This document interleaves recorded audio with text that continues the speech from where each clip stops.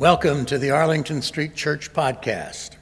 Boston Sanctuary since 1729, Arlington Street continues today as a gathering place for progressive people of faith in the Boston metropolitan area and beyond. Please visit ascboston.org for more information about this historic Unitarian Universalist congregation. We're located at the corner of Arlington and Boylston Streets in downtown Boston, Massachusetts. Arlington Street Church, gathered in love and service for justice and peace. After decades of wandering, only now does a pattern emerge. Eric Weiner, author of Man Seeks God, My Flirtations with the Divine, is speaking. I'm drawn to places that beguile and inspire, sedate and stir, places where for a few blissful moments I loosen my death grip on life and can breathe. It turns out these destinations have a name: thin places. It is admittedly an odd term. He continues, one could be forgiven for thinking that thin places describe skinny nations like Chile, or perhaps cities populated by thin people, see Los Angeles.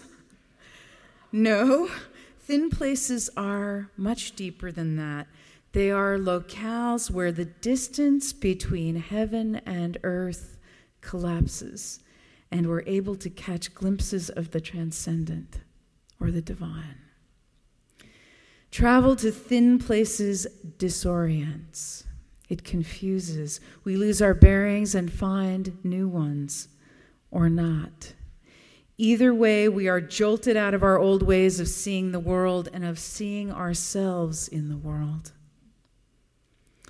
Pagan Celts first used the term thin places.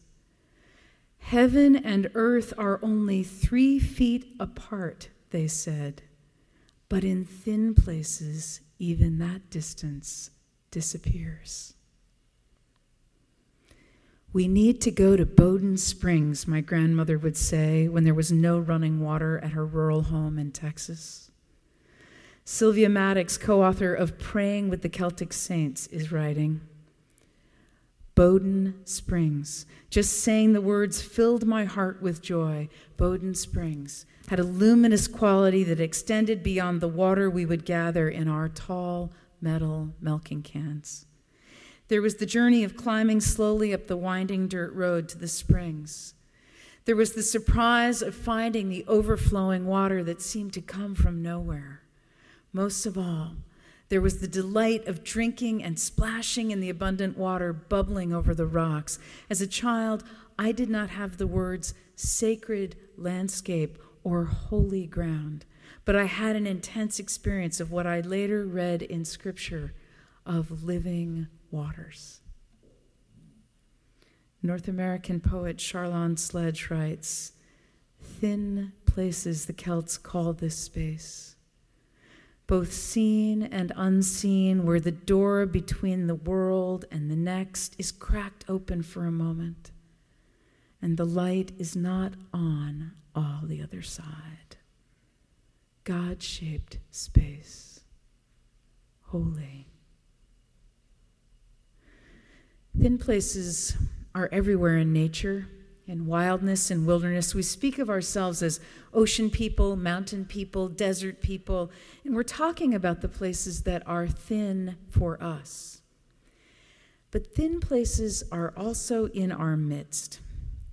Members of Arlington Street Zen Center do our walking meditation together around the pond in the public garden, circling single file through the New England seasons. Darkening days, then darkness, then lightning, then light. Cooling, then cold, then cool again, but with a warm breeze, and then warm and hot. The gentle rustle of brown leaves, then the black branches against the black sky, then the dark green forming buds, and then the new green leaves and grass and perfect blue of pond and sky. Here in the center of the city, we walk in this small oasis, breathing in breathing out, until we are being breathed, and peace descends on the center of our turbulent lives. I think of these words set to an old hymn in my distant memory. Our God is great, and great God's praise, from just this one small part of earth. From just this one small part of earth, a thin place, with a profound abundance of gifts of the Spirit. For us, the public garden is a thin place. While thin places may manifest more obviously in untamed landscapes, many places in many cities are decidedly thin. Eric Weiner writes, the world's first urban centers in Mesopotamia were erected not as places of commerce or empire, but rather so inhabitants could consort with the gods. On many occasions, I have stood in a bookstore, having been inexplicably drawn to the open book in my hands. Gazing down at the words on the page, suddenly they have begun to dance with meaning or burst into flames behind my eyes, searing some new insight into my mind. For me, books, and perhaps bookstores, are thin places. In his scholarly religious classic, The Sacred and the Profane, Mircea Eliade wrote, some parts of space are qualitatively different from others. People pilgrimage to the far reaches of the world to visit so-called holy sites. But in my experiences, those journeys can be setups for disappointment. Recently, some friends moved heaven and earth to push their wheelchair-bound father from a small town down south through a maze of airports and hotels and terrible streets into an impossibly long line in Florence, Italy, so that he may fulfill his lifetime dream of seeing Michelangelo's David. When finally, their father sat at the feet of the 17-foot-high marble statue of the biblical giant killer, David, and they stood behind his wheelchair, flush with triumph and anticipation, all he said was, "Oh."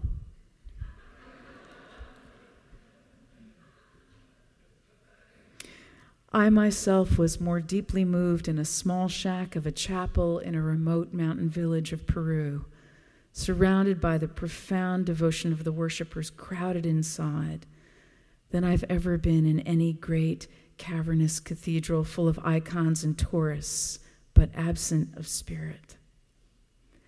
One person's thin place is another person's thick place. But what is it exactly that makes a thin place thin? Eric Weiner writes, it's easier to say what a thin place is not. A thin place is not necessarily a tranquil place or a fun one or even a beautiful one, though it may be all of those things too. Disney World, he says, is not a thin place, nor is Cancun. But he and his 7-year-old daughter visited New Delhi and were utterly transported at the Bangla Sahib Gurdwara, which is a Sikh temple. He writes, the temple owes its thinness in part to the contrasting thickness amassed outside its gates, the press of humanity, the freestyle traffic, the unrelenting noise, and in general, the controlled anarchy that is urban India. We stepped outside the gates of the Gurdwara and into another world. The mesmerizing sound of a harmonium wafted across a reflecting pool. The white marble felt cool on our bare feet. The temple compound was not devoid of people, but this was a different sort of crowd. Everyone walked to the edge of the water, drawn by something unspoken, lost in their solitary worlds, together. At the Gurdwara, he continues, time burst its banks. We were awash in time. That's a common reaction to a thin place. It's not that we lost all sense of time, but rather that our relationship with time is altered, softened, In thin places, time is not something we feel compelled to parse or hoard. There's plenty of it to go around. Thin places relax us, yes, but they also transform us, or more accurately, unmask us and unencumber us. In thin places, we become our more essential selves. If you're getting nervous about the woo-woo factor of thin places, woo-woo, try not to worry. We are in good company. This is Mahatma Gandhi. There is an indefinable, mysterious power that pervades everything. I feel it, though I do not see it. It is this unseen power that makes itself felt and yet defies all proof, because it is so unlike all that I perceive through my senses. It transcends the senses. I'm going to stand on the side of believing in the power of thin places, although maybe we'd just rather call them special, and for seeking out and being attuned to their presence in our lives, the presence of places that give us access to spiritual depth and substance and meaning, and are possessed of a refreshing, restorative quality in our lives.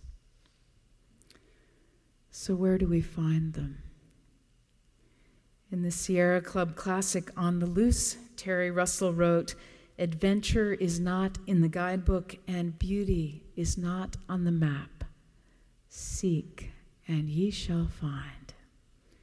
In other words, we find them more unexpectedly than not, stumble on them more than anticipate them, best not to brim with expectation. This is Henry David Thoreau writing in Walden. After the rain, bending my steps again to the pond, as I ran down the hill toward the reddening west with the rainbow over my shoulder, my good genius seemed to say, "Go fish and hunt far and wide, day by day, farther and wider, and rest thee by many brooks and hearthsides without misgiving. Remember thy Creator in the days of thy youth. Rise free from care before the dawn and seek adventures. Let the noon find thee by other lakes and the night overtake thee everywhere at home." In the end, Eric Weiner asks the most obvious question: why isn't the whole world thin? He answers with these words, a kind of challenge. Maybe the whole world is thin, but we're too thick to recognize it. Maybe thin places offer glimpses not of heaven, but of earth as it really is.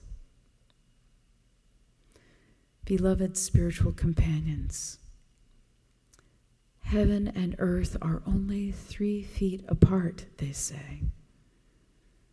But in thin places, even that distance disappears. We need to go to Bowden Springs. May we be refreshed and restored. May we be unmasked, unencumbered, transformed.